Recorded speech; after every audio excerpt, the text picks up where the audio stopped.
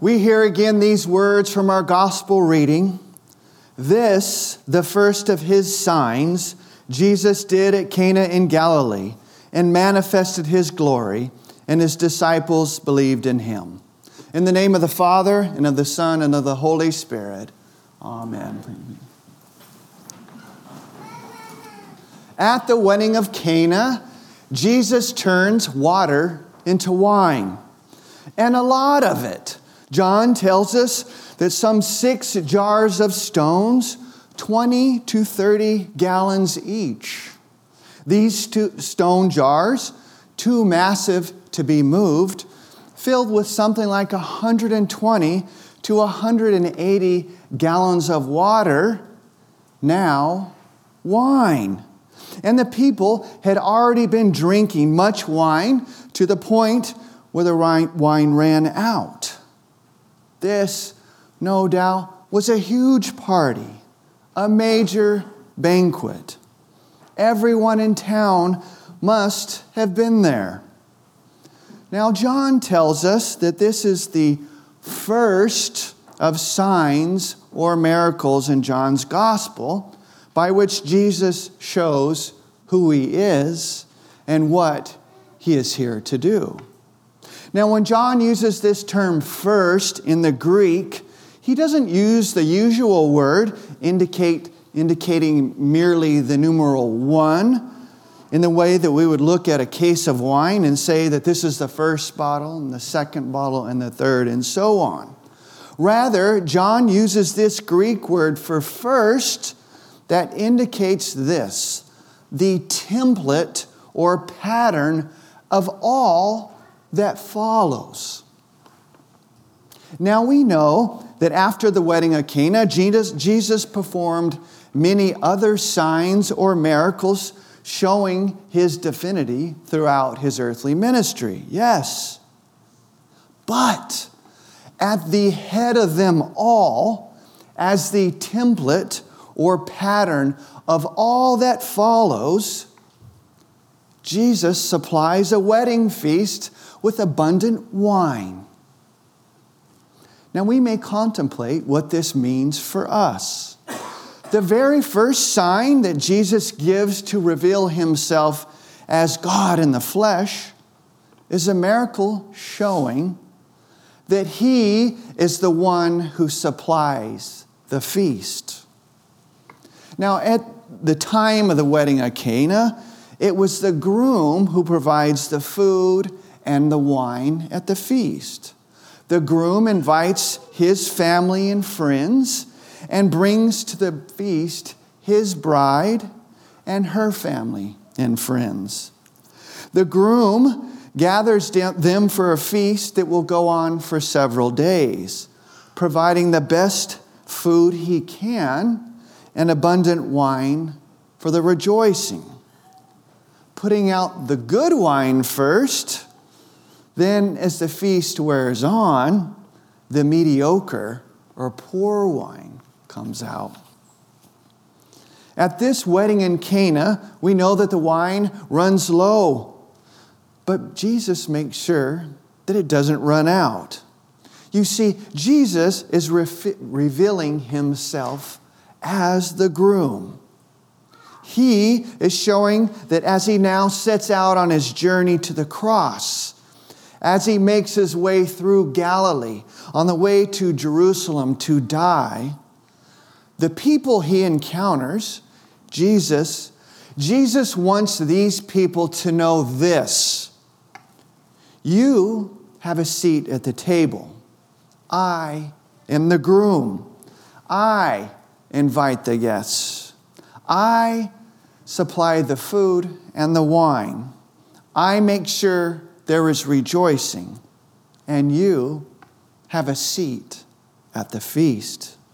You see, in doing that, Jesus reveals that he is the host who is never stingy.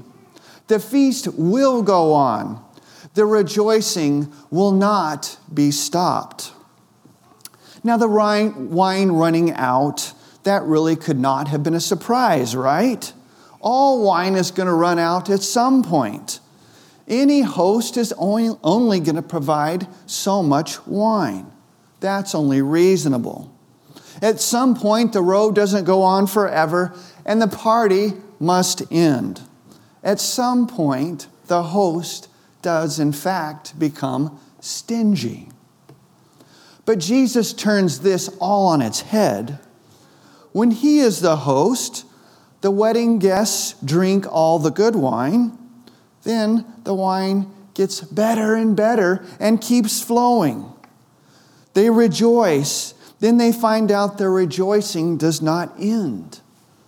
They look at the groom and see it's Jesus, the one set to sanctify His bride with His washing of water with the Word, presenting her in splendor, without spot or wrinkle, that she would be holy and without blemish.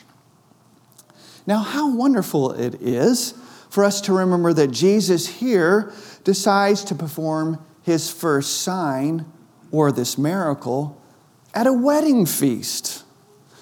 Now, there is a beautiful part of our wedding liturgy where it says this: in marriage, we see a picture of the communion between Christ and His bride, the church. Now, our Lord blessed and honored marriage with His presence and first miracle at Cana in Galilee. So when our Lord Jesus is pleased to accept the invitation to this wedding at Cana and to come to this wedding with His disciples, no doubt that Jesus is affirming God's institution of marriage. Jesus is blessing marriage by His presence. Just as Jesus was present at that marriage in Cana and blessed it there, He also blesses Christian marriages to this day. And Scripture is clear that Jesus is the groom of the church. Jesus is the church's groom as He poured out His own lifeblood on the cross to make her His own. Jesus would do anything for this bride, and He did do everything. Not only ransoming her with His own blood, but also cleansing her with the washing of holy baptism, presenting her as His bride.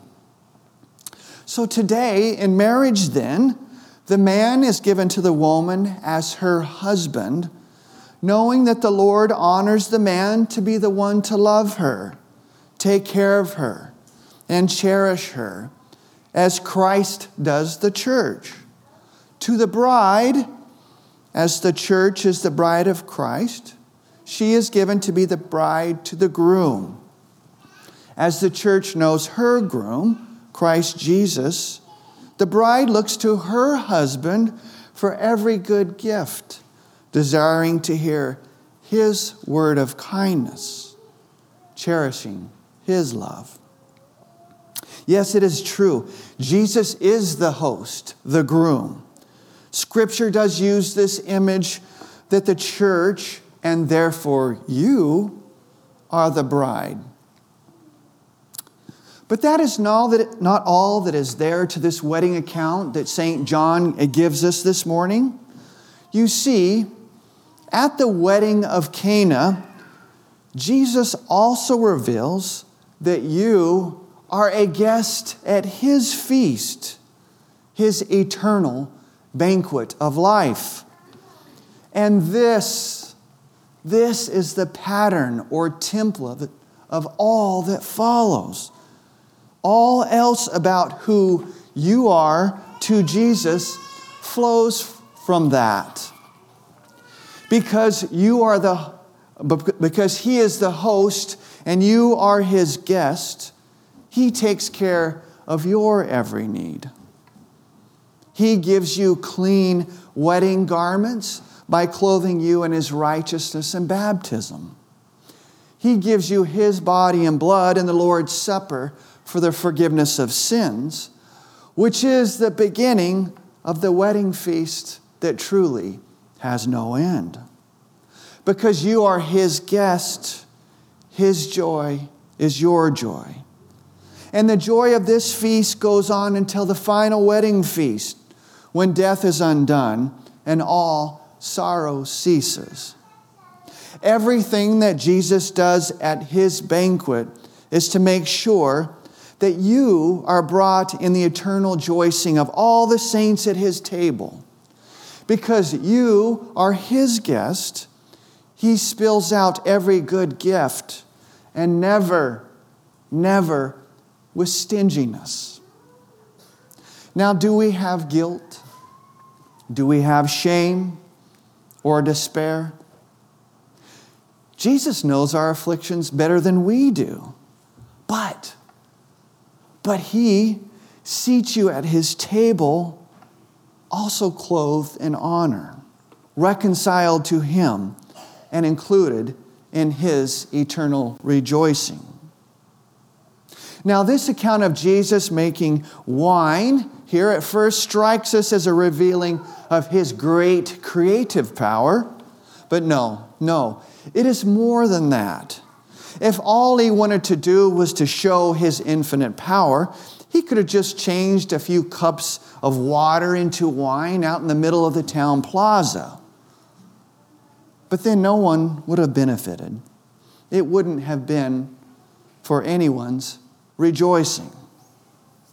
That wedding feast was no mere show of infinite power. You see, real people from all over sat at that very table.